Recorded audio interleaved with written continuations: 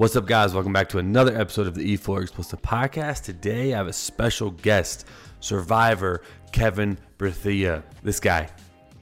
Kevin is the guy in the picture on the other side of the railing, standing 220 feet above the San Francisco Bay, trying to commit suicide and jump over the Golden Gate Bridge. His story is incredible, and now he goes around the world talking and listening to people who have survived suicides, families of people who have committed suicide, and just playing his part and being a positive influence in people's lives. His journey through 22 suicide attempts, 8 after the jump at the Golden Gate Bridge, which blew my mind. But he tells me a story about him in New York that you're gonna have to listen or watch, and it's fascinating. It got me really emotional because he's such a genuine person. So please like this video, subscribe to the channel, and hit that bell notification so you get notified every single time I come on camera or on your podcast, wherever you're listening or watching. I really appreciate it.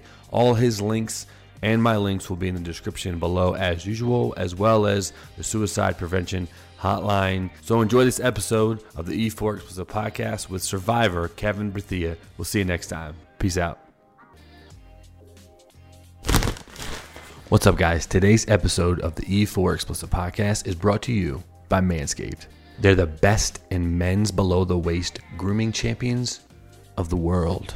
Manscaped offers precision engineered tools for your family jewels. Manscaped just launched their 4th generation trimmer. This guy, the Lawnmower 4.0. You heard that right, the Lawnmower 4.0. It's got a flashlight. So join over 2 million men worldwide just like me that trust Manscaped and get an exclusive offer just for you. You're going to get 20% off plus worldwide free shipping. Use the code explicit20 at manscaped.com. What's up, guys? Welcome back to another episode of the E4 Explosive Podcast. And today we have a very special guest, Kevin Berthia, who is a survivor first, suicide prevention advocate. He goes around the country talking to people, not even talking to people. I feel like listening to people, and we'll talk about listening because that's a big part of it. But Kevin, welcome to the podcast. I appreciate you coming on. This is a very, very important episode to a lot of people listening and watching, to me as well. I'm a big advocate of therapy and listening and all of those great things, specifically for men too, because it's definitely kind of like not really a talked about thing, right? It's kind of like a taboo almost. But if you could just kind of intro yourself real quick, who you are, and a little bit of synopsis of what your life has been about. Cool. My name is Kevin Berthia. I'm a suicide prevention survivor, advocate, and national speaker. I got into the mental health world 2013. Before that, I was battling diagnosed, but not understanding of really just dealing with the fact that I had an issue, kind of denying it and denying it. Come from a society and an environmental background where, we didn't talk about it at all. And being not only am I African-American, I'm Black. I'm African-American man. So that makes it's a double whammy. So whereas we didn't talk about it at all. So just got into the mental health field, and I just, try to get back and do my little part. So I get an opportunity to travel around the world, and I get to, like you say, I get to listen to people's stories after they hear mine. It sparks something inside of them where they, feel like, the understanding enough to open it up and tell me their story. So, and that's what it's all about. We all have a story. I'm no different than anybody else in this world. Right, man. Yeah. And if you don't know, or if you haven't seen it, all you have to do is Google this man's name, and an extremely famous photo will pop up 100% on Google Images. I can't even explain it, honestly. So you listening and people watching, I might flash it up here on the screen, but that alone, like it says thousands of words. It's just a crazy photo, and we'll talk about it in a bit. But if we can, in 2005, you went to the Golden Gate Bridge. You were going to jump off the Golden Gate Bridge. But before we get into all that stuff, can you kind of tell me what led up to that point? I don't mean in the car and all that. I mean, like before that, the stuff you were dealing with. You mentioned being an African-American male, That's a double whammy for sure. Statistically, too, for sure. It's not talked about typically. And I don't know, how old are you? You were 22 when this I was happened, right? 22 at the time. Yep. How old are you now? I am 39. 39. Okay, I'm 30. I'm about to be 34. And none of that stuff was talked about when I was growing up. So Mm-hmm. I know it wasn't talked about when you were growing up.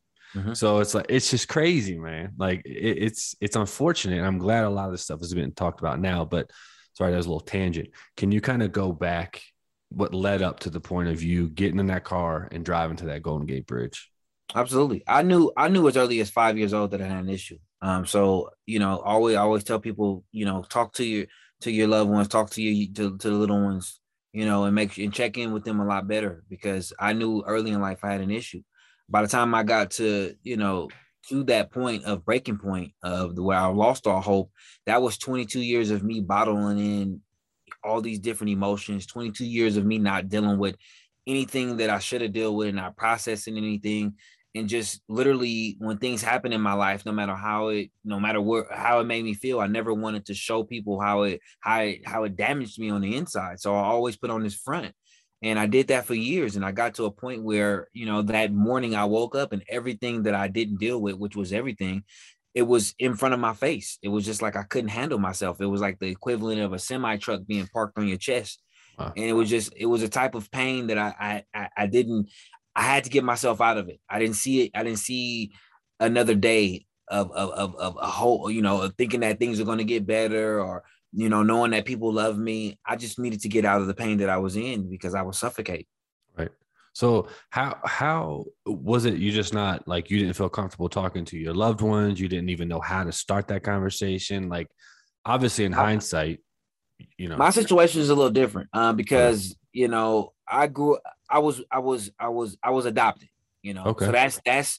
that is a big part of who I am even to this day. So it was a little different for me because I knew I was a smart kid, so I didn't understand. I just never could understand the idea of how somebody could give birth to me and give me up, and I'm just not good enough. So but then I didn't understand the idea of, once I got a family, I was smart enough to know that I had a family, and there was other kids that didn't have families. And my mom always told me to compare my problems to that problems of the world. So I never looked at it as like a problem, even though I hated the idea that, this wasn't my family. I didn't look like anybody. I wanted to know where my family can come from. I wanted to know where I belong, who do I look like.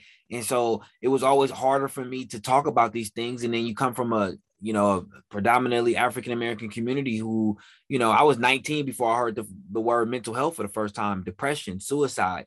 I mean, so I went my whole childhood struggling with internal issues that I never even knew that the world was other kids in the world were struggling with, other adults, other people in the world were struggling with.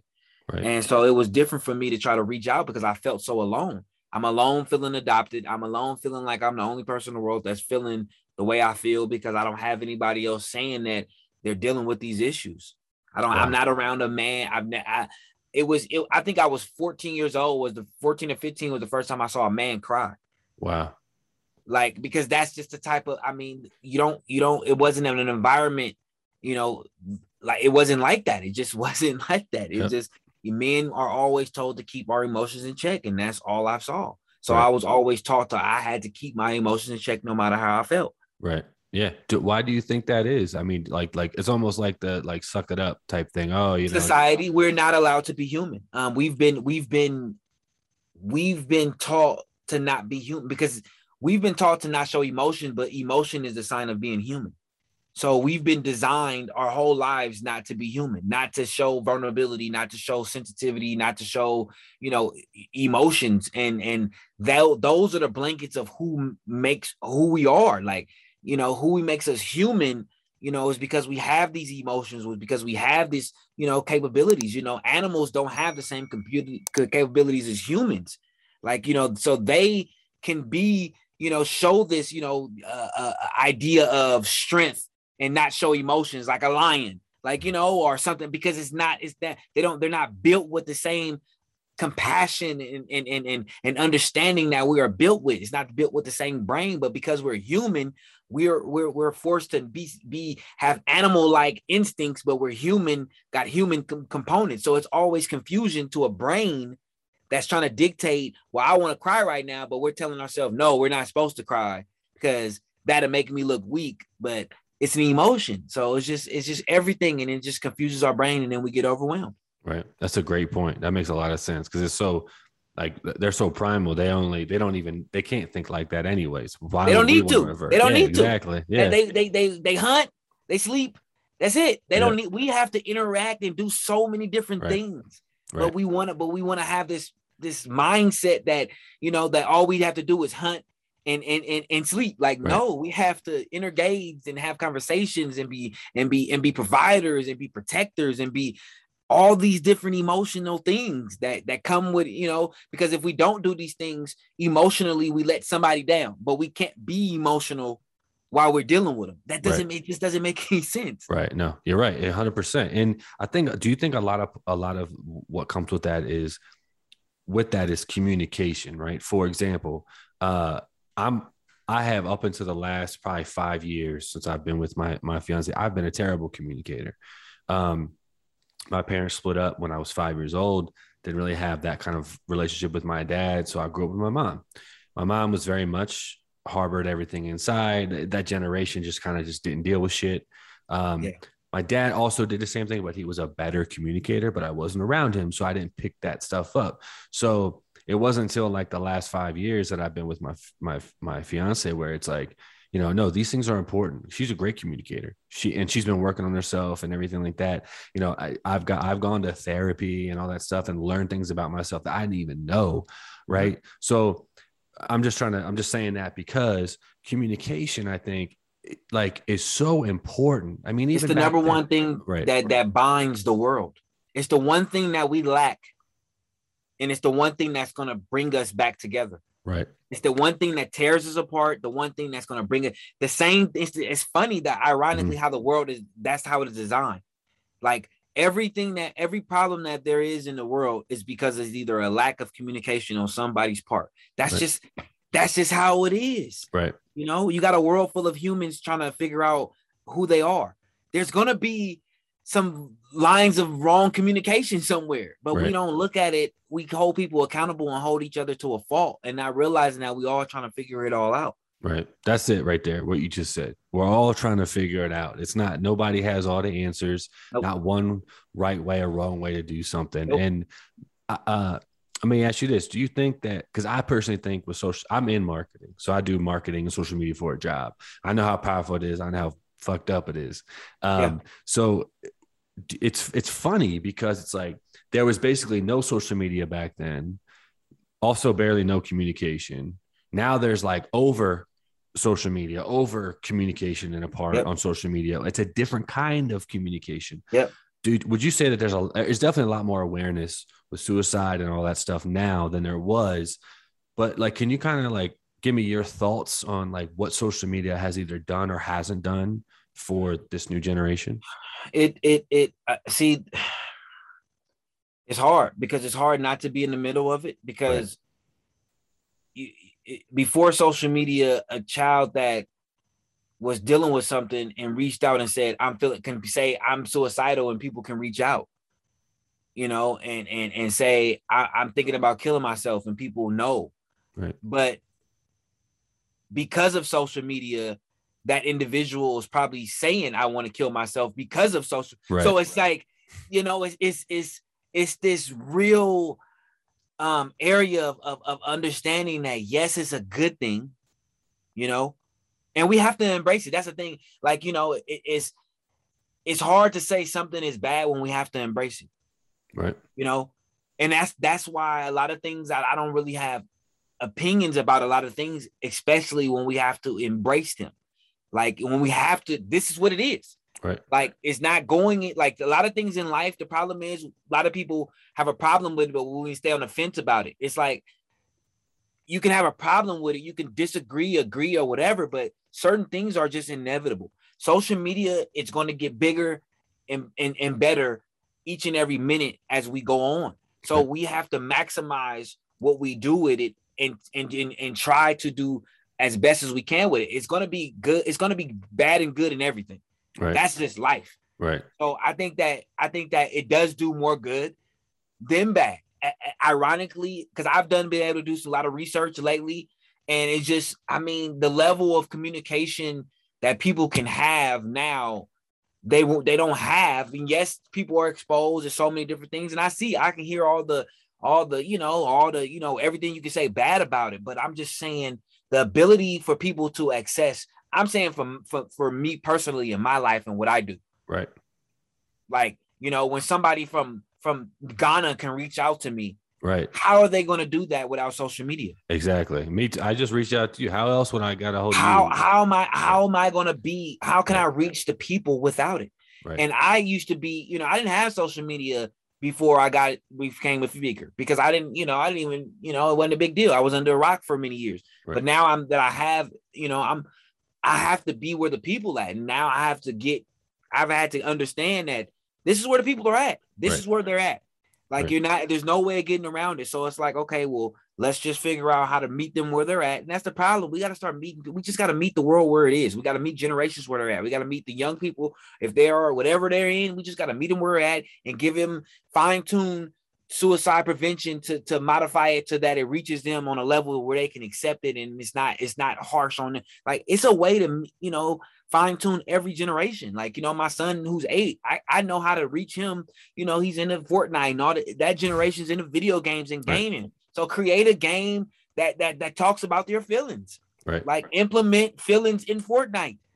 Like, I guarantee you, if they talked about everything they talk about in Fortnite, he comes on and he says, oh yeah, they just put this in Fortnite. They just did this in Fortnite. Mm-hmm. Just incorporate it and just say, you have a version or something where you just say, talk about feelings or something. Kids are not going to think it's stupid. They're going to think it's, the next thing. Right. Exactly. Because that's what they're doing. Yeah. They're like used to it. Yeah. That's so true. It's just all about meeting people where they at. We just got to, technology, social media is like, I'm telling, like, my picture would have never, I know my picture has probably been seen by 500 million people. Right. And it wouldn't have without social media. Like, I know it's been seen since it's been out. Right. By 500 million people. That's so crazy. How in the world is it possible? Like, yep.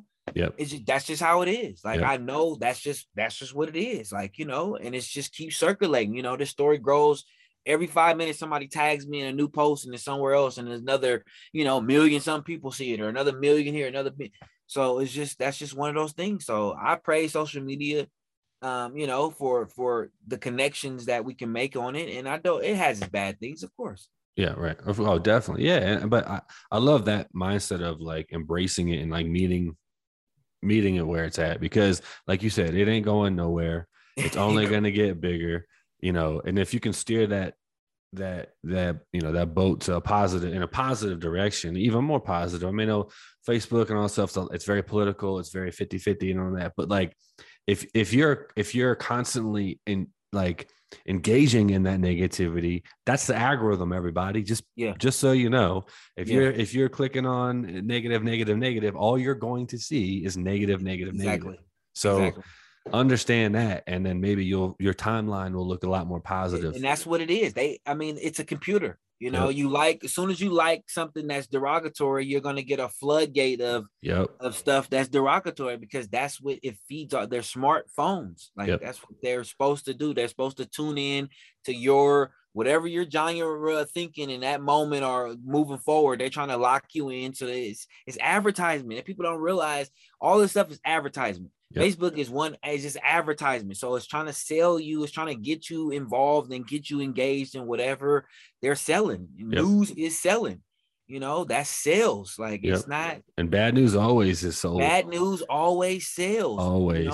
Because half the world, if not more than half the world, is in a bad place. Right. That's why bad news, people are attracted to they're internally, they're dealing with so many things, and externally when they see it, they don't even realize it's just all it is a mirror. That's all it is. And we don't look at it like that. That's why we're able to tune into stuff and take in these stuff. And that's why the news is what it is. And so this powerful tool is because the news people are in bad places when they're reporting about, it's just like, that's just how it is. That's the reality. That's my reality of it. There's no way of explaining it, because all news could be good news. It could be. Right. Like, there's no, but it's not gonna. They're gonna lose ratings. It's not gonna sell. Exactly. I mean, think about like growing up too. It's like even the like live news, like when you had like the three channels, like the big three or whatever. It was like, I mean, it was murder here, homicide there, this, that. It wasn't like, oh, a puppy had babies or a dog had Yeah, puppies. It wasn't like all fucking happy shit. It was like yeah, super depressing, make everybody yeah. else. But that sells, sex sells, violence sells, all that stuff That's sells, how it and is. that's just how it Everything is. that's of the world is gonna always, anything that's gonna claim you and keep you in this world and Right, in this bubble of confusion is gonna always sell. Like right. it's like a globe and you just running around it. Yeah, no, that's a great way to put it. Man, all right. So, all right, let's talk about you for a minute. So, you're dealing with a lot of things. You never talked about it. You're 22 years old. Tell me that day when you were 22. What was it? Woke up like about 4:30 something in the morning, and I just, dude, I was out of it. Like Really? completely, I was done. And I knew I was done because I never felt like this. Because up to that point, I've always been my own motivational speaker. Like, all right, man, come on, You got let's put this. it together. Yeah. We got this. Come on, all right, let's get through another day. Like, I just didn't have it. I Mm. didn't hear that voice. I didn't hear the pep talk. And it was just overwhelming. And I couldn't get out of that funk. And I finally got up and, I just got in my car and I started driving. I couldn't think of nothing. And I literally drove to a gas station, parked there for a minute because, I was trying to figure out how much money I wanted to put in because, I was broke, didn't have no job. I had so many other things going on. I think I had like maybe $14, $15 at the time. So I'm thinking like, how much money I'm about to put on the gas. And for something else, and I kept thinking to myself, I don't want to spend all my money in the gas. Like I'm gonna need at least, a couple dollars. I didn't even know what I needed the couple dollars for, but I was like, I don't want to spend all my money in gas. So I've got, however much money on gas. And I remember pumping my gas as my pump click, is done. My brain clicked as it clicked. It's like they both clicked. And then my brain clicked and said Golden Gate Bridge. Just like that. Wow. Because I never knew about the Golden Gate Bridge. I'm from Oakland, California. I knew about the Bay Bridge. I've been over it a couple times, but people from Oakland, we stay in Oakland. We don't go over to San Francisco. It wasn't a big deal. So I didn't even know the Golden Gate Bridge. I didn't know where it was at. I didn't know that it even was iconic for suicide attempts. You got to realize this is March 05. Google's not out yet. Right. YouTube's not out. All these search engines, all this stuff. So we don't have. So I don't know that this is this iconic place that hundreds, if not thousands of people have, went to decided or jumped off. Like I'm not knowing any of these things in this day. Like, Right. it's in that moment, spur of the moment. I'm thinking Golden Gate Bridge. I didn't even know how to find it. So I was banking on, asking for directions. I was thinking whoever I asked, maybe they'll look at me. I look like a young man, from the Bay Area. Why do you want to go to the bridge? I was banking on them asking me, but Wow. I got to the Bay Bridge and they never, she kind of looked at me, gave me a little weird look, really kind of didn't look at me at all and gave me directions and I kind of sent me on my way. And I knew I was, on my way. I knew I was, gave me directions and I got lost, of course, because she told me to follow a couple signs. So now I'm overwhelmed. Told me it take 20 something minutes to get there. I'm an hour and 15 minutes in this thing, almost hour and 20, lost. Finally get out there, park my car. It was a park right in front. Now I've been to the bridge several times since then. And I'm like, I don't know how this park was right there in the front because there's never any parks out there like that. But this park was right there. I left my keys in ignition. I grabbed my prepaid phone and I started walking. And I got out there and I was just trying to find one reason not to jump. I walked for about 10, 15 minutes, which seemed like, 5 hours to me, Right. but I couldn't find anything. I remember making one phone call. Can't remember how the conversation went. And, that's when I, looked over the railing and I saw that it was nothing going to deter me. And I looked in that water and it was the first time that I saw peace. Wow. And that water was the first time I saw myself not having to be a burden. I saw that, the world would be such a better place. I had felt it being a father. I had felt it being a son. I had felt it being, a friend. At every aspect of my life, I had failed at. And I was tired of waking up every morning living this lie. I was tired of trying to, be this person that I wasn't. I was trying to be in this chameleon. I was tired of saying everything that needed to be said to please everybody in front of me so that nobody ever knew that I was in this horrible, dark place. I was tired of, lying about my suicide attempts that nobody else knew about. I was tired of cutting. I was tired of, all these different things I was tired of. I hated everything about myself. and I knew I had to get myself out of pain. And I took a couple steps back and I braced myself for impact. And I literally, when people say, you almost jumped off the bridge, no, I have to tell people I jumped off the Golden Gate Bridge. Like it's not a almost. I took a couple steps back and I jumped over the railing. And the only thing that stopped me was the voice of my first responder, Sergeant Briggs. But I didn't even know. I never knew he was my first responder. I never knew he was a cop. I don't even know what he said. He doesn't even know what he said, but it was enough to get me in a distraction. And I tell people all the time, the only thing that saved me was that voice that was distraction, and the fact that I am an athletic guy. The fact that I was literally dunking a basketball since the 9th grade. Wow. And that's the only thing that saved me is I literally jumped as I'm midair in the air over the railing. I jumped and turned around and grabbed the railing with my left arm and slammed my body slammed into the railing. And I got on this 4-inch cord from that's underneath the railing that you can't even see from the top. But from the top, it looks like I'm gone. He didn't even know I was gone until I think he got close enough to see that my white t-shirt through the railings. He was able to see my white t-shirt, because from the top, you can't even see. He thought I was gone. He thought that was it. Because I literally, took a couple steps back and jumped. And he saw me jump. And that's why I say, when we travel and we be able to tell this story together, you're able to hear both sides of the story, because you literally hear that I jumped off the Golden Gate Bridge. Wow. And now I'm mad though, because I put myself in a position that I didn't come here to talk. I didn't come here to put myself in this position. I've exceeded all time of that I was coming here to talk. I got t-shirt on in the shorts. I put myself in probably the worst situation in my life now, because now I'm 220 feet in the air. It's March, San Francisco. It's 39-degree wind chill. I'm freezing cold. And then his voice that distracted me from getting to my destiny is still trying to get my attention. And so I'm yelling at him, and we go back and forth for about 10 minutes. I'm yelling at him. And stay back, because all I got at this point, I got to do is nudge and I'm done. Like all I got to do is do like a small little lean back, and that's it. I don't have anything supporting me. I'm not holding on to any railings or anything. It's no ropes or any, thing holding me up. Literally, it's the wind supporting my back against the railing. And, I could feel the wind pushing up against me because I'm 220 feet in the air, and it's real windy. So that goes on for about 10 minutes. Then finally something on the inside of me says, why do you even care? Just like that on the inside of me. Because it wasn't like he never made me feel like I was a 22-year-old deranged black man from Oakland, California on the other side of a railing. When he spoke to me as if we were our two friends that he's known me my whole life. So finally on the inside of me, something said, well, why do you even care? And I was able to allow him to get close enough, and I kept my head down. I kept my eyes closed.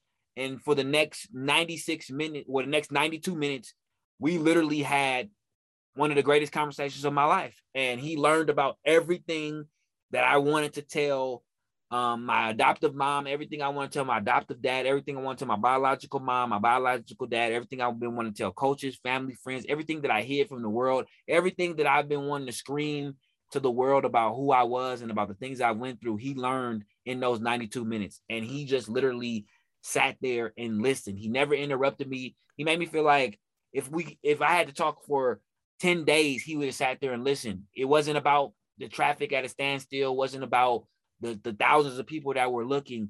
It wasn't about anything. It was about me and him. And I tell people all the time, like my head stayed down, my eyes stayed closed. I never knew he was, one, a cop, two, white, because those two differences would have changed the conversation. Because I come at the time at 22, I come from Oakland, California. I never had a good run-in with law enforcement up until that point. Right. So if I would have opened my eyes and saw that he was white and a cop, I would have instantly I would have let go. Right. I wouldn't even hold on, but I know I would have nudged back because it would have been no point. Imagine shaving with a sleek, well-designed, optimized trimmer that makes shaving time your favorite time. I'm one of the first people to use the Lawnmower 4.0 from Manscaped, and let me tell you, the craftsmanship on this goddamn thing is insane. It will chip away at all that down there. Trust me. I'm talking from personal experience. I use the lawnmower get a little trim, and then I follow up with the ball deodorant. Let me tell you, if you like to go on hikes, if you like to just go outside and it's sweaty or it's hot out, swamp ass is non-existent. I could not go anywhere without the ball deodorant. I travel everywhere with it. It is a lifesaver, trust me. Manscaped engineered the ultimate groin and body trimmer by focusing on intelligent functionality and a grooming experience you'll never forget. The 4th generation trimmer also features a ceramic blade to reduce the risk of accidents. And thanks to their advanced skin-safe technology, I feel way more comfortable shaving my boys. The upgraded trimmer also includes an on and off switch that can engage a travel lock. It also gives you the ability to turn on and off the 4000K LED light so you can get a more precise shave. The Lawnmower 4.0 even allows you to cut through that hedge with more guard lengths with sizes 1 through 4.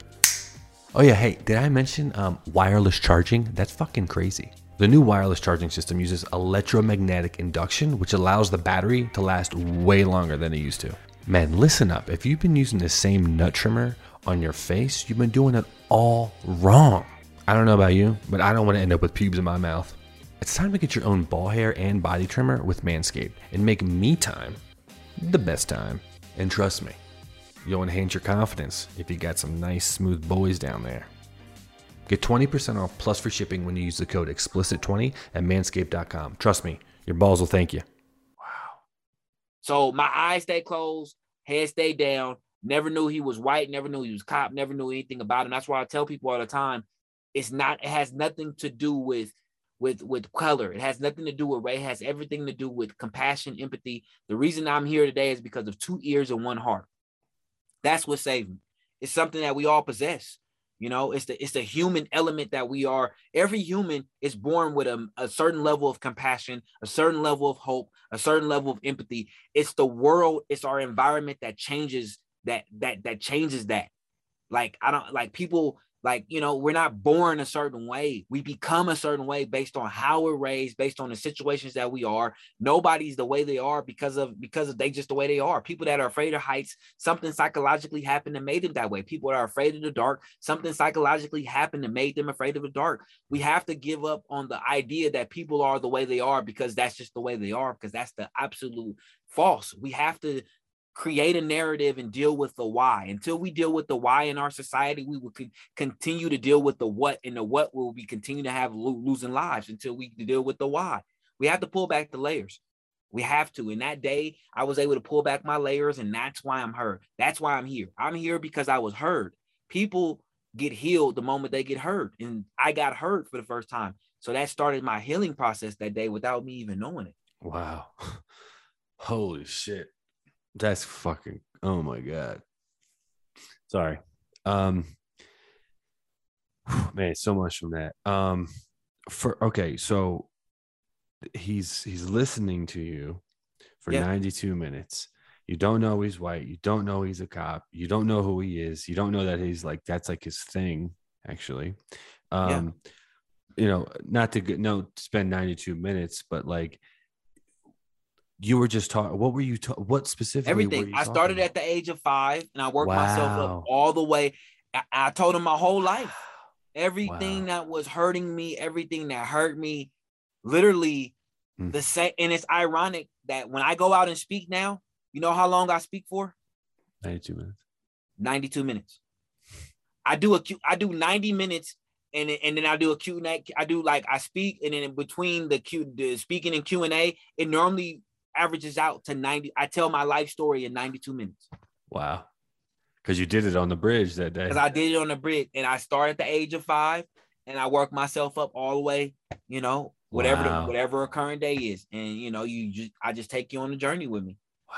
You know, because 5 to 13 is one part of my life. 13 to 19 is one part of my life. 19 to 22 is one part. Then 22 to 30 is one part. 30 to 39 is a whole nother part. Wow. That's how my life basically breaks down. It's birth to 5, 5 to 13, 13 to 19, 19 to 22, 22 to 30, 30 to 39. That's how my life, like, and I can know, and I can go back and know every single moment, like this is what changed and shaped this. Right. Like what shifted and Yep. I can go back to wow. it and be like, oh, that's what happened. And that Right. shifted everything. And see, Right. so, and that's just how life is. So now I help people with that. I help people see their shift. I help people see their root, because I always tell people everybody has a root. The problem we deal with, when you think about a tree has just one big root and many branches. In life, we deal with the branches and never take care of the root. Right. So we go through life not really dealing with our real problems. Like the real problem doesn't get the elephant in the room gets overlooked. And we handle all the small chatter, but this big problem we don't want to deal with, because I think that's the biggest thing. Oh, I can't deal with it. I don't want to face that. It's too many things I had to handle my root, Wow. And you did it on 220 feet on the Golden Gate Bridge. I had to literally let it all go. And it took a lot. But like that's one part of the story, like I literally, I got all that out, but I still had to make a decision. Made a decision. I came back. I got taken to a psychiatric hospital for 14 days. And you think that, I'm on my way of transition and on my way of recovery. And that's not the case. I got home, found out that this photo was front page of the San Francisco Chronicle. Mm-hmm. And this huge photo now, because you got to realize something. The same time that I was on the bridge, ironically, the same time I was on the bridge is the same time they were in a room to decide whether or not to put a barrier up for the bridge. They were having a meeting at the same time. What? At the same time, they were having a meeting. They were having a meeting, like, and it was like, they're talking about the bridge, and it's just like, well, somebody's on the bridge right now. Why they're talking about if a barrier should go up. So where you were. Exactly. Right. Like it's like, it's just it never was a barrier up, and it's just they were talks about it for a long time. And I'm not saying, my story had a lot to do with it, but that being that I'm on the bridge the same time that they're talking about, I think it helped out the process of understanding that we need to put this barrier up. Right. That's great. When you're on that thing, I didn't know this. What you just said. I didn't know that. I thought you were holding on to a railing. No. I didn't know that you were just using the wind. Both arm. One arm is underneath like this, and the other arm is literally my right arm is down, like literally on my side, and my left arm is underneath my because it's freezing. So I'm just like this. And the only thing that's supporting me, I'm like 100 and probably 35 pounds. So the wind is kind of, up against my back and just kind of just keeping me there as I'm talking, because once I started talking, I don't care that I'm on a ledge. You see what I'm talking about? I'm not holding on. Like I'm just talking like I'm talking now freely. Right. Like I talk freely. I don't have time to worry about how my feet are positioning. Right. Gotta understand, for 92 minutes, I stayed in that same position talking.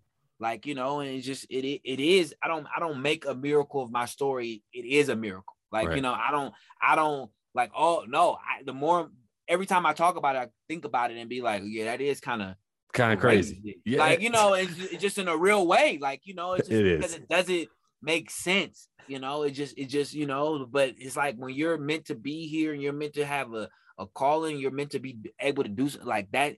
Like sometimes not even your own self can stop you. Right. Like, that's just like, and it's just, I know, it's, a lot of people who didn't get my opportunity to hear that voice. And so, I stand here and I have to represent them. And I have to represent, the families of people that I have lost loved ones in that same situation, because that's who my heart goes out for, because I got a chance that day and they didn't. So I'm obligated to do all that I can to give my heart and soul to this calling, because I've been given so many chances. You got to realize something, man. I got 22 failed suicide attempts, man.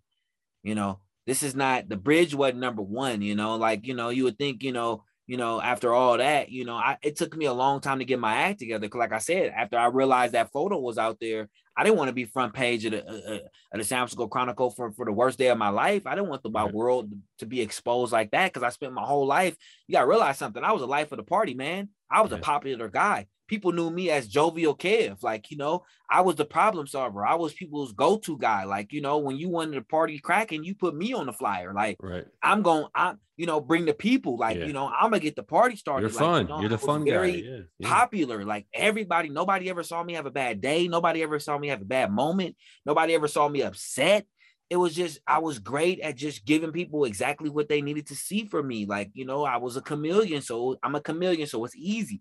And I always wanted people to, you know, to shy away from how I really felt. So I just learned how to just be a certain way. And that got exhausting. So, but I learned how to do it. Now I didn't know how to go. Who was I going to be? If I spent my whole life building up this image that I had it all together, and all I kept telling myself is, who goes to the bridge? Like, think about it. You know, in my brain, where I was at, you know, nobody, you know, hell no, man. Nobody goes to the bridge. Like, I couldn't get over that. It's like, what is wrong with me? I never could accept it. So I lied about it for 8 years. I didn't go to outpatient. I didn't go to therapy. You think somebody needs to be on some heavy, extensive medication after that?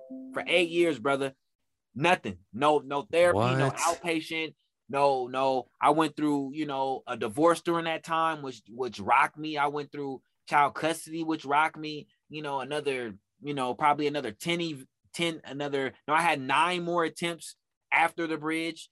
You know, by 2013, I was up to 22 failed suicide attempts. Oh, that's why I say, man, my life, when people tell me that they've been through, that they can't see it getting any better, and I want to remind them, let me hear your life. Let me hear your story, because I can guarantee you that no matter what you've been through, like I'm telling you, I'm not just saying it from just because I'm just telling you it was going to get better. No, I'm telling you from experience. If it got better for me, who's undeserving, who tried everything to die outside of a gun, because I couldn't get my hands on one. Right. Like, you know, I've done it all. Like, you know, and I just couldn't I'm still here. And if it got better for me, it can get better for anybody. In 2013, that same Officer Briggs, who, you know, my mom wrote him a letter in 2005, said, thank you for being Kevin's guardian. You know, he held on to that letter all these for 8 years. And the AFSP, which is American Foundation for Suicide Prevention, you know, they're one of the biggest nonprofits for suicide prevention in America. They honor, you know, a lifesaver every year in New York. And in 2013, it was, you know, they was honoring Sergeant Briggs, and they was trying to figure out somebody to present him the award. So they was thinking about either you know, somebody who he could talk to, because I didn't know who this guy was. I didn't know he was famous for talking people down, you know, from the bridge and being there for them in their time of need. So they was trying to either look for somebody he talked down or a parent. And they thought about my mom because he thought about, you know, they thought about my mom because he mentioned the letter. So they reached out to my mom, and my mom, you know, she, you know, she's, you know, had a stroke and been dealing with some things. So she's not traveling. And she knew that I would never dealing with that day. So she kind of convinced me without convincing me that, hey, go to New York. You know, it's a you know, a free trip. You know, she really didn't kind of tell me what it is, because I don't ask questions. Right. She was banking on me. This is how I am, man. This is how I operate. The world is going to be how the world's going to be. Whatever I'm needed of in the world, I just do my part, man. I don't ask. When you reached out to me, I asked you no questions. You said, set it up. Send me the link. Set it up.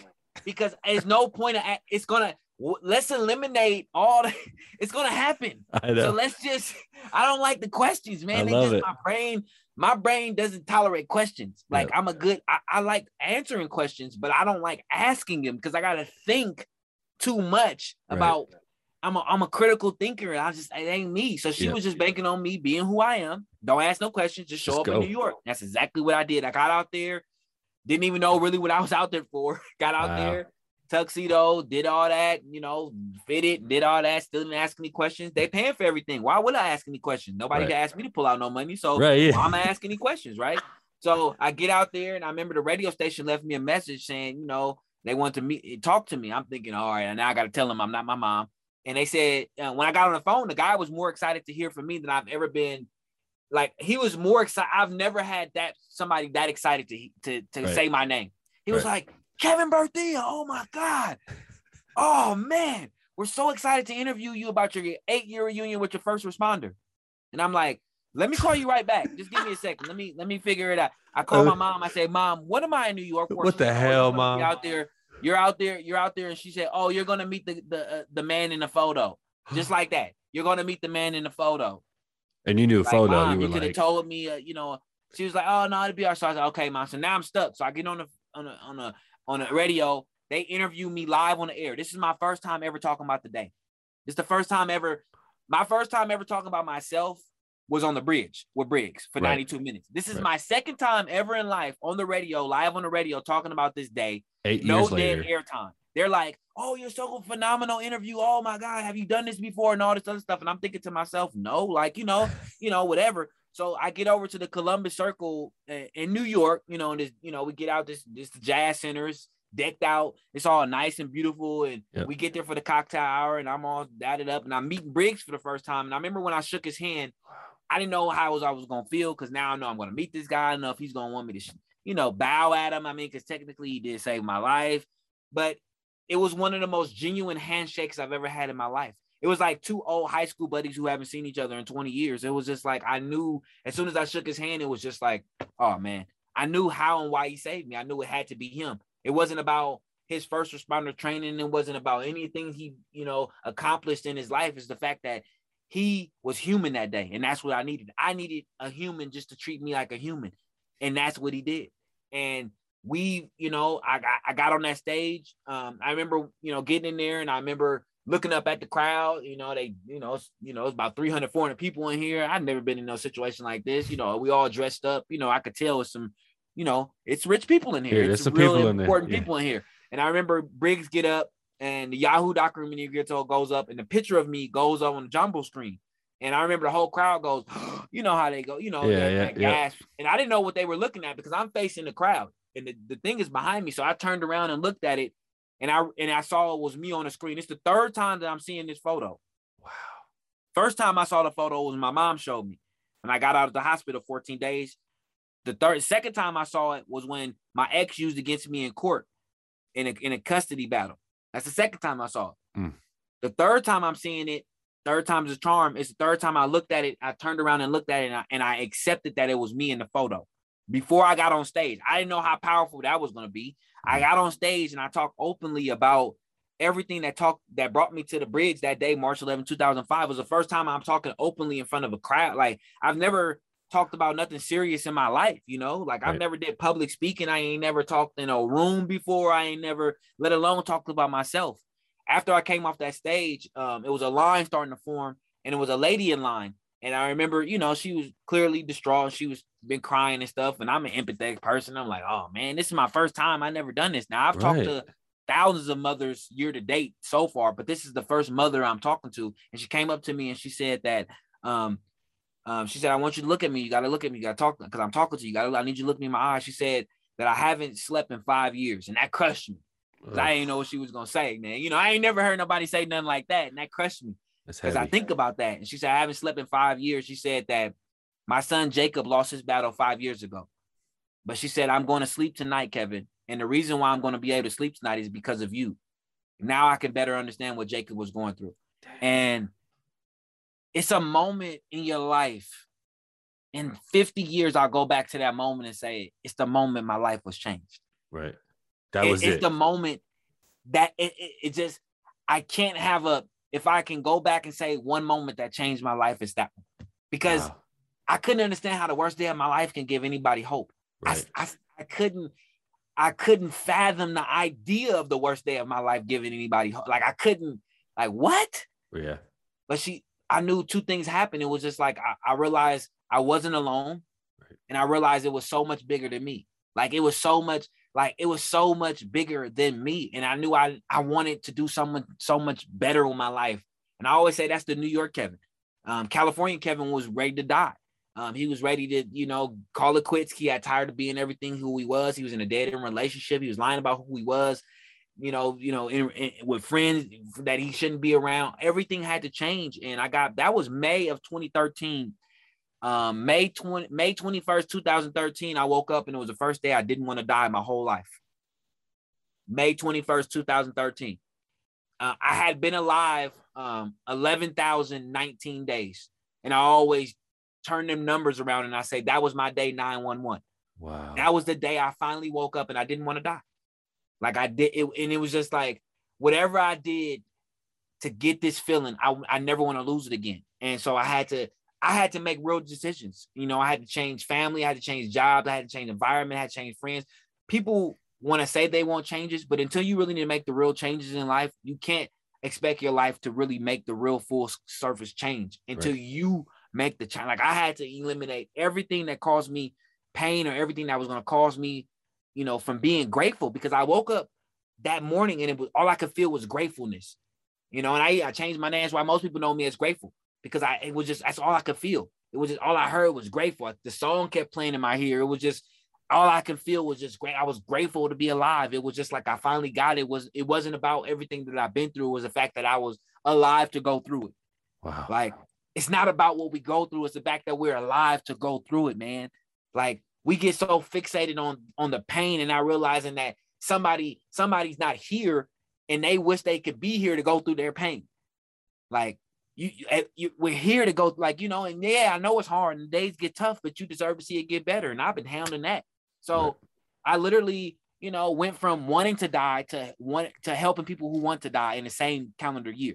Like, I went from, you know, and I said to myself, I remember I put it on the wall. I said, I just want to help people. 2 weeks later, I was inside of People magazine. Like, I can't tell you how my life had changed. Like, it went from People magazine, and I went to Steve Harvey show, and then, you know, Nightly News with Brian Williams when I was in, and CNN, and it's just all these big names. All this stuff just happened. Right. It was just all about me accepting just this is who I am. It doesn't define who I am. Yeah, the worst day of my life cannot define who I am, because it gives people hope. It gives people understanding that, yeah, on your worst day, you can build off that and create your best day. Right. And so, you know, now I travel around. I've been able to, man, I've been blessed, man. I've been able to travel around. Literally, I've been to 44 or 45 different states over the last, you know, 6 years. I've been to South Korea. I've been to Alaska. And I don't get up there with a PowerPoint, man. I get up there and I just tell the story. That's it. Right. Yep. That's it. It's nothing. It's just that I give me the mic, small introduction, and let's rock it. Like, that's all I do. And I'm able to just reach people on a whole nother level, because I am real. I'm in it. And I always tell people that Google my name, they think that I'm out of it. I'm in it. I'm in it now. I'm still in it. I stay in it. I'm assigned to it. Right. You know, you want to know my assignment? My assignment is to be at Hell's Gate and to pull people that who happen to go in there, and to stop people who happen to think that that's the best place for them. Right. Like, that's just, you know, I've lived in that dark place for so many years that I'm so experienced in having why people go there, why they stay there, the effects of how to get them out of there and how to stay out of there. So why not use that to help people who are in this dark place? Because that's all it is. You know, it's a dark place. You know, it's a place that doesn't have love, because we're not designed. We haven't been designed as humans to deposit self-love. There's no books growing up that tell us how to love ourselves. So when we grow up, we it's all about what we do for other people. Right. So when we get overwhelmed and we haven't deposited enough self-love inside of ourselves, then we depend on other people. And then when the world lets us down, we get overwhelmed, not realizing that the world is dealing with the same thing that we're dealing with. That's why it's important to deposit your own. You have to have deposits inside of yourself. Right. It can't come from your wife. It can't come from your mom. It can't come from your dad. It can't come from coworkers. It can't come from drugs. It can't come from sex. It can't come from nothing. It has to come from really emotionally you. You have to deposit inside yourself. And that's what I had to learn, like, and that's what keeps me above float, is those self deposits.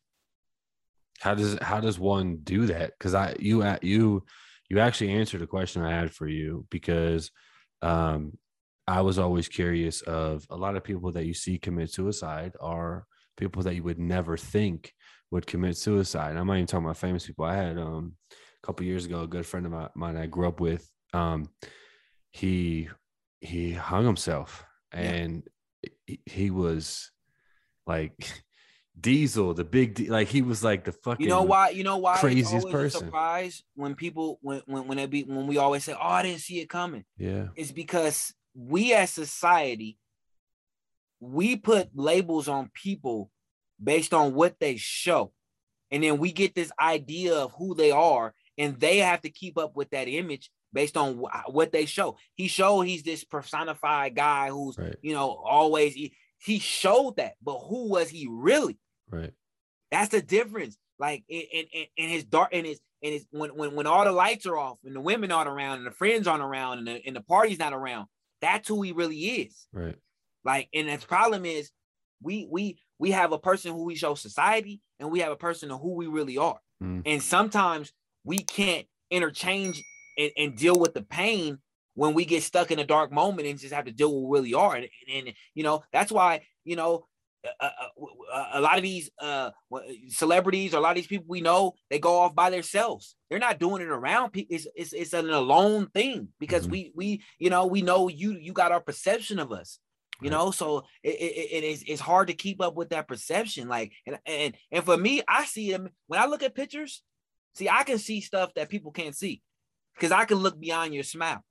Like I can look beyond everything that you try to represent because I was the king at it. Like we are so used to people and we got to pay attention to people's routine. The one thing that will always tell you if somebody's off is their routine, because we all have one. You don't even realize it. You bathe the same. You brush your teeth the same. You comb your hair the same. When you put on clothes, it's the same way. You just don't realize it because your brain is not going to say, hey, pay attention to how you're putting your shoes on, because you do it the same way. You're not, you know, you might change it now because I'm telling you, but you, when you put your shoes on, it's left or right. It's right or left. It's people that put on the right first, people that put on the left first, people that would, and when our routine changes, that's the one thing that we have to identify. You can't go off my physical face. Right. You can't go off smiles because that's what anybody that's smiling, we never look at them and be like, you know what? Nah, you really are sad, because that's what we're trained to think. When the mind sees a smile, we're trained to think happiness. When a mind sees sad, frown, we're trained to think sadness. Right. That's just how the brain operates. Like, you know, you're never going to look at somebody that's sad and be like, no, they're really happy. Right. That's just how it is. Yeah. Right. No, that's like you take it for face value. And so I think that because we know that, and because the individual who's in that dark place knows that, it's like, well, I just got to show face value. And that's why you got to look beyond and show the routine never shows face value, because your routine is off. Your routine is off. How you normally get up and do this. Or I know that, well, you know what? I noticed that, you know, you normally got your Starbucks, but today you don't. Or you normally do this, but today you don't. Or you normally have your glasses on, but today you don't. Or I see you normally cut your hair, but you don't really have your hair cut. Or it's the little things that we overlook that really, really are big things. We're all a bunch of a million small things to make up one who we are. And we don't see that. Like, it's a million things that make you who you are today. Right. It's not just one thing, it's a million things. So we have to concentrate on the things, the component things that make you are. It's some root things that make you who you are. And those are the things that can't be changed. Those are things that when they do change, we have to look out for. Right. Like, nobody ever just got up one day and just said, you know what, that's it, I'm going to kill myself. No, you got to pull back to 6 months, pull back to 6 weeks, pull back to 6 days, pull back to 6 hours. Like, and see where it happened. It ain't just, nobody just wakes up and says, that's it. No, people battle for years secretly, quietly. And then finally at one point get overwhelmed and just enough is enough. Right. Like, you know, once it's in their face and they can't take it, you know, it's just, they couldn't get out of that dark moment. Like, it's nobody ever wants to die, man. Like, I don't care what nobody says. Like, everybody will always say that and say, well, no, nobody ever wants to die, you know, but the option of living is just too overwhelming. Right.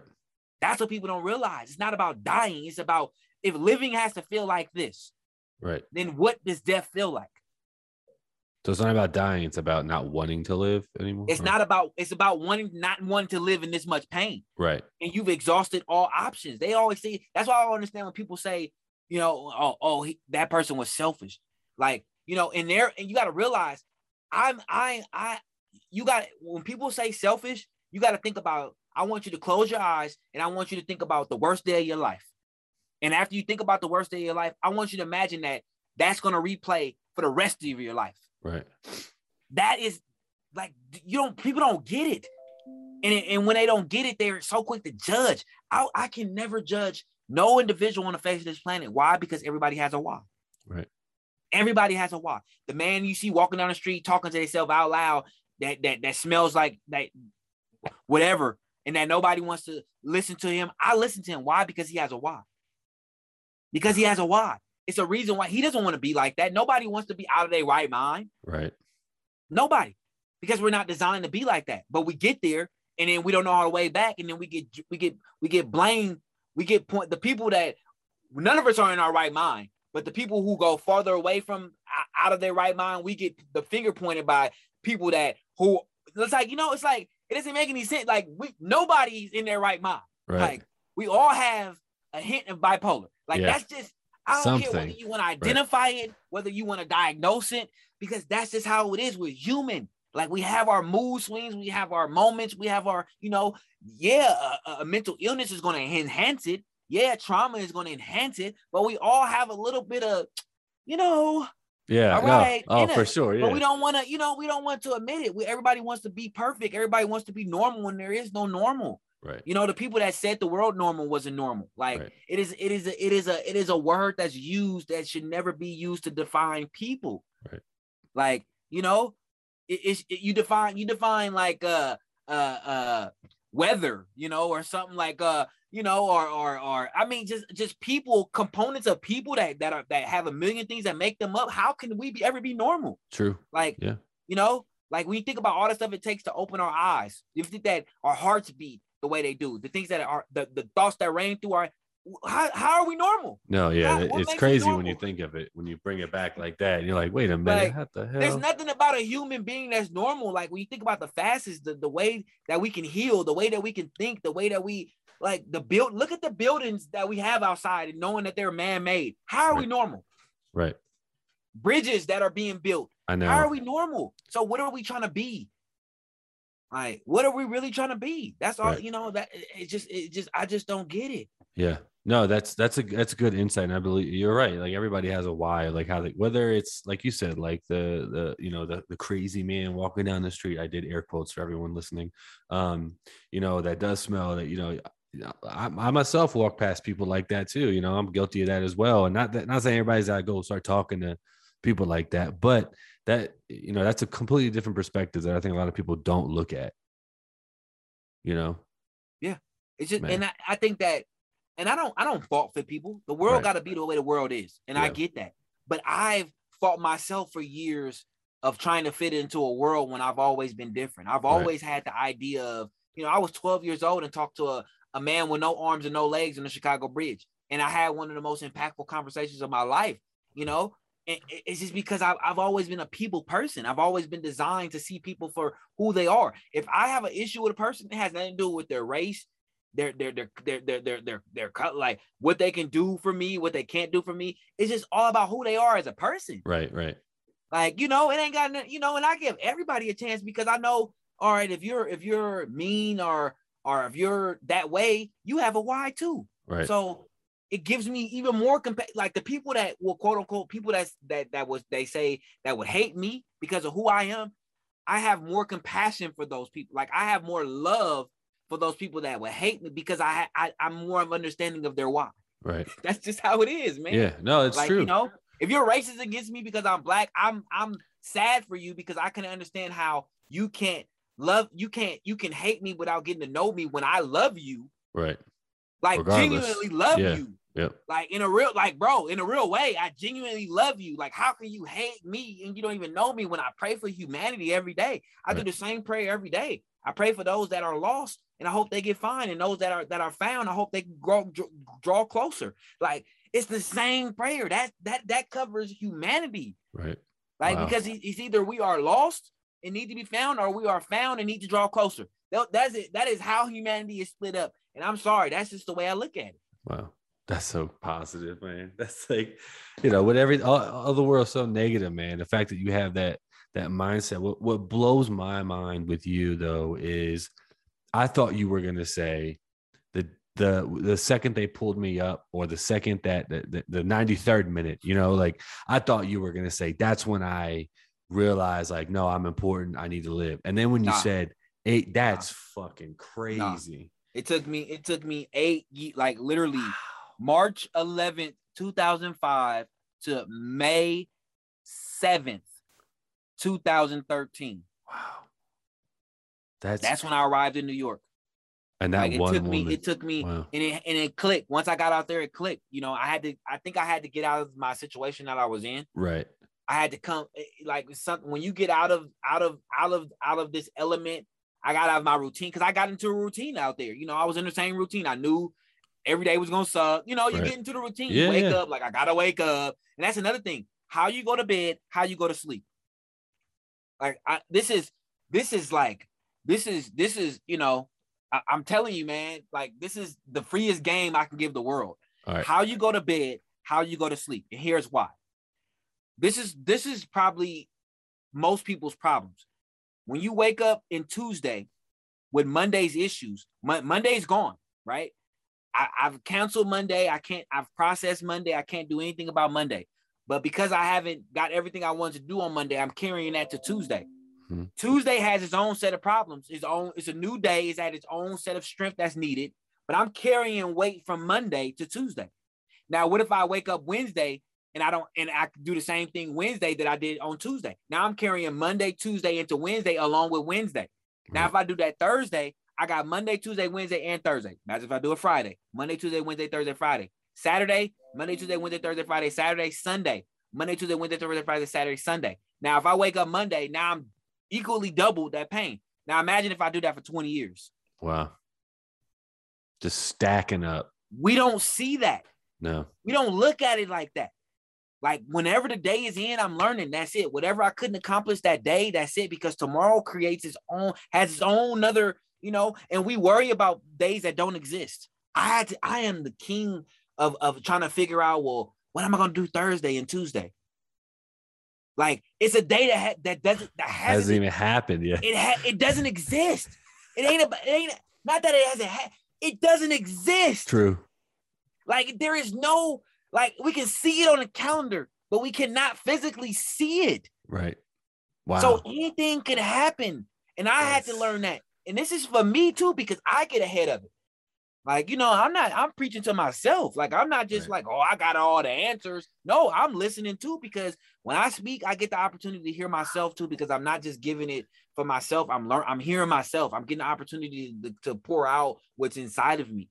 And I just know how you go to bed. How do you do that? You got to change your routines. We all do something right before we go to bed. That's just what we do. Right. It's how we go to bed.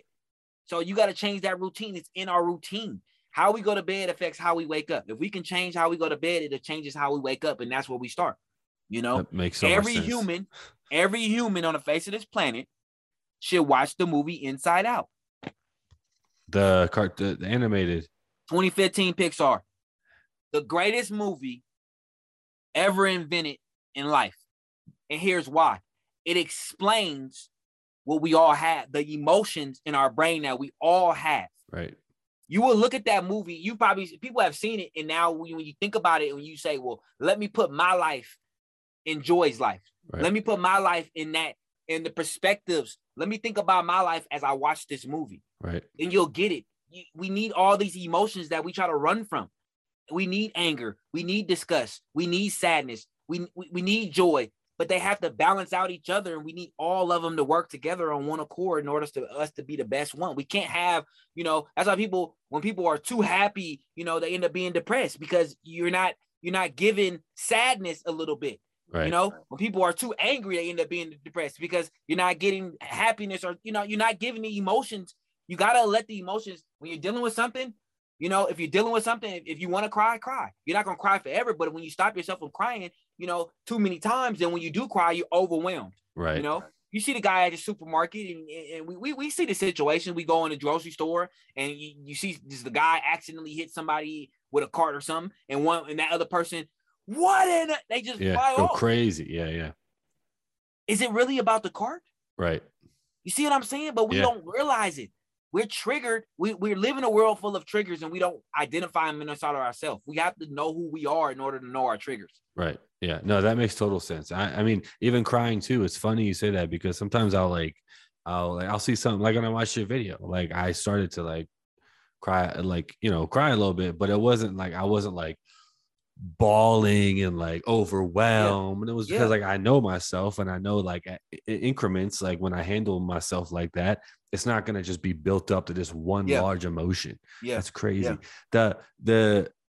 not existing day. That's kind of crazy. That's kind of almost like the living in the moment, like a true, like live in the moment, because it's literally not even. It's not here. That's I'm crazy. just now, man. Listen, I'm just now at 40. I'm a habit, man. I'm 39. At 40, like the more I'm hounding this, so at 40, I'm a have it, man. Right. I'm gonna have it because I'm tired of making mistakes, not because I'm listening. It's like, and then I fall back. It's just like, nah, this is how it like non-existent. It's a non-existent, like today it's a day. Right. And we're in control of it's 528 here. I'm in control of 528 and maybe 529. That's Right. it. Right. Like, Yeah. everything else doesn't exist. Right. No, that's true. And it's like the I was gonna ask you about the you said about like giving yourself kind of like those pep talks, right? Like Yeah. how does someone find that pep talk? You know what I mean? I think you got to find yourself. Like you know what you need more than anybody else can get. Like we depend on people to pull out stuff that we can pull out of ourselves. Right. Like we do, and people are there, and people can help us, guide us, but nobody's gonna know you better than you know yourself, and you can't expect nobody else to. Right. You got to know what you need in these moments, because in these moments, you all you got. Right. When you go into these overwhelming places, you all you got. So you have to know yourself in order to know what you need. If you don't know yourself, then you're not gonna know what you need, and you're not gonna be able to get help from people because you're not gonna be able to communicate what you need not only to yourself but to people. Right. That's great advice, man. That's fucking, man. I'm so glad you were you answered the fact of like, because like, well, we're talking about people that are always happy, that are always, the life of the party, that are always this and that. It's hard to like, not see them in that way. Like, for example, I was talking about my buddy. He, this is crazy. So on his Facebook page, he was posting some like outlandish stuff about him, like, man, this is it, da, da, da, da. Like, and literally no one was like, hey, like, let's talk, because he was just like a jokester. They so used to him his image of being a certain way, so Right. they don't even know how to approach him the other side of what they're used to, like who he really is. But that's who he really is. It's just because in that moment he got into a dark place and he couldn't find his way out of it. And it wasn't nobody around. It wasn't, like I say, it wasn't the image. It wasn't about, this or that, like I say, and it's just high profile people. It go from the people at the lowest to the people at the top, at the highest. Robin Williams. Alone is alone. Like, alone is alone. That dark place, when you get in there, that's it. Yeah. That is it. And it's nobody in there but you. Oh, man. That's crazy. That's like you were talking about, like when you woke up that day, that you just didn't have it in you to give you that pep talk. Yeah. And I knew, and that's what scared me, because I was so used to always having it in me, but I just didn't have. I didn't deposit enough in myself to have enough for myself at that moment when I needed myself the most. And that's all it is. That's why you have to deposit in yourself, because it's going to come a time where you're going to need yourself the most. You're going to need yourself the most, and you got to depend on those deposits you've put in over the months and years, and that when you get to that super dark place, it's like, okay, when I am in there, I have enough joy. I have enough, of happiness. I have enough of these key components that when I'm in that dark place, that I can find my way through, and that joy of light will help me shine myself, and that's just how I look at it, but if you don't have that, you're going to go in there and it's just going to be disgust, anger, and sadness. Wow. And those are the components you're dealing with. Yep. That's as far as, so let's talk about but Officer Briggs, right? Yeah. So obviously I'm assuming you guys have a fantastic relationship and you're friends. That the comment you made about when you shook his hand and it was like, that's when you realized like it wasn't his training, it was just him. Like, that's incredible to me. Because you would think, oh yeah, he has all this training, that he just knows how to talk to people. Well, no, that's just the person that he is, and that's what you need. It's him. It's just him. It ain't got nothing to do with. I mean, all that stuff is good because it's going to be needed at some point in his life. He's going to need FBI training and all that stuff at some point in negotiation, but not that day. That day, he just needed to be. He didn't need to be Sergeant Kevin Briggs. He just needed to be Kevin. Right. That's it. He just needed to be Kevin, who's endured, who had testicular cancer at 18. He needed Wow. to be Kevin who lost his mom, and that's the Kevin I needed. Right. Like I didn't need Sergeant Briggs who's been Yeah. California Highway Patrol. I didn't need that Kevin. And so that's the difference. Right. And he knew, but he's not that way. He's always just that Kevin. Yeah. Yeah. That's just who he is as a human. And I had to learn that now that I've been around him all these years. I was gonna say, nah, he's always just it's not human, a show. man. That's just who he is. He's just, he just happened. He is the reason why I looked at law enforcement. Like he is the sole reason why I look at law enforcement, able to look at them and understand that they just people, and that they just have that's just their job. Because before that, it was just like cops. I ain't fooling with no cops. Cops. Yep. Now it's like, no, they're just law enforcement. That's just their job. And then I've done, I've done so much thing with, law enforcement. I've talked to CHP. I've talked to all kind of, all these agencies, FBI, all these different agencies in this law enforcement, jails. I mean, I've done. It's ironic, black man from California, like this is my life now. Right. I didn't rode, I'm probably one of the first to ride and, get a tour of cities from the front seat of the police car. It's just, and actually get to, be in the front and drive around in cruisers and, ring the siren and stuff. I mean, this is my life now. I mean, it's crazy. Ironic, but that's just the way it is. Right. Is it? And like, so for people that don't know who he is, he's famously known for doing what he did with you in 2005. He's known as the guardian of the Golden Gate Bridge. He's reportedly saved over 200 people. And he's, like I said, he was able to retire 2014, I believe 2015, and now he travels around and we travel together and he tells his side of the story about, his life and personal experiences and how he got into the Highway Patrol and how he, encountered, what he went to encounter from the individuals. A couple stories about the couple individuals that he encountered. And, if we get together, then you get to hear both sides of our story of how we met that day. And it's awesome. I mean, just get the opportunity to share. No, it is awesome. And it's kind of like, it's interesting because he's the guardian of the Golden Gate Bridge, but it's like, but you didn't even know that though. That's the thing that's great about it is like you didn't even know that was him. No, that's not like he nothing showed to do with it. I was like, oh, the guardian of the Golden Gate Bridge, I'm saved. Right. Like, no, my head stayed down, my eyes stayed closed the whole time. I didn't know, we could have did this a million times over again. I never would have opened my eyes. Right. And if I did, the conversation, like I said, the conversation would have been different. Wow. Like, incredible. Because I never in a million years would have told or had a conversation with a cop. Right. I'm just especially not that kind of 100% honest. Not in the situation I was in. Definitely that would have never happened. Right. Wow. So that's crazy. Could you see him up there? Like, could you see him if you did look up? Right. If I did look up, I could see him. Wow. If I would have to look up, but my head stayed down the whole time. He's above me. I'm below him because I'm on this 4-inch beam that goes around, the pole, and it's just, and he's above me. So literally, he's kind of talking down to me. Yeah. I'm looking at the picture right now. It blows my mind every time I see it. That is just, it's real life, man. It's real. And it's crazy because like you can peel back that onion and go back to all these moments. And it's like, like 22 failed attempt suicide. Like it's just, in this one, I mean, you had attempts after that, and it's like you're still here. It's like I'm so glad that you were able to have that moment in New York with that woman. That's incredible, man. Yeah, I mean, it's life changing because if that wasn't gonna change me, nothing was. Right. Nothing was. Then it just I was never gonna get it, and I had to have that moment. I had to have that night. I had to have it. And Briggs told my mom before I left. He said, "Kevin's not gonna know it, but this night is gonna all be about him."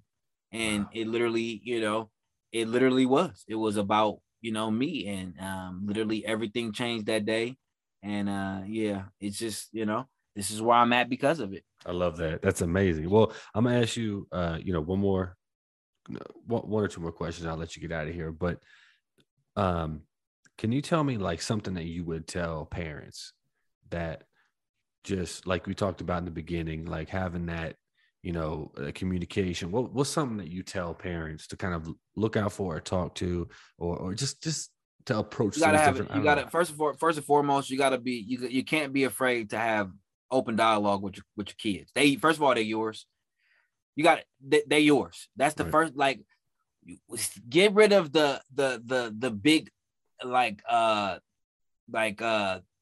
uncomfortable. This is uncomfortable. They your kids. Like, I can see if it was somebody else's kid. Like this, they come from you. Right. So everything of who they are is coming and stemming from who you are. So you should know how to reach your kids, and you got to ask the necessary questions. Don't just ask them how's your day, was doing, and they just say fine. They go in their room and live their life. No.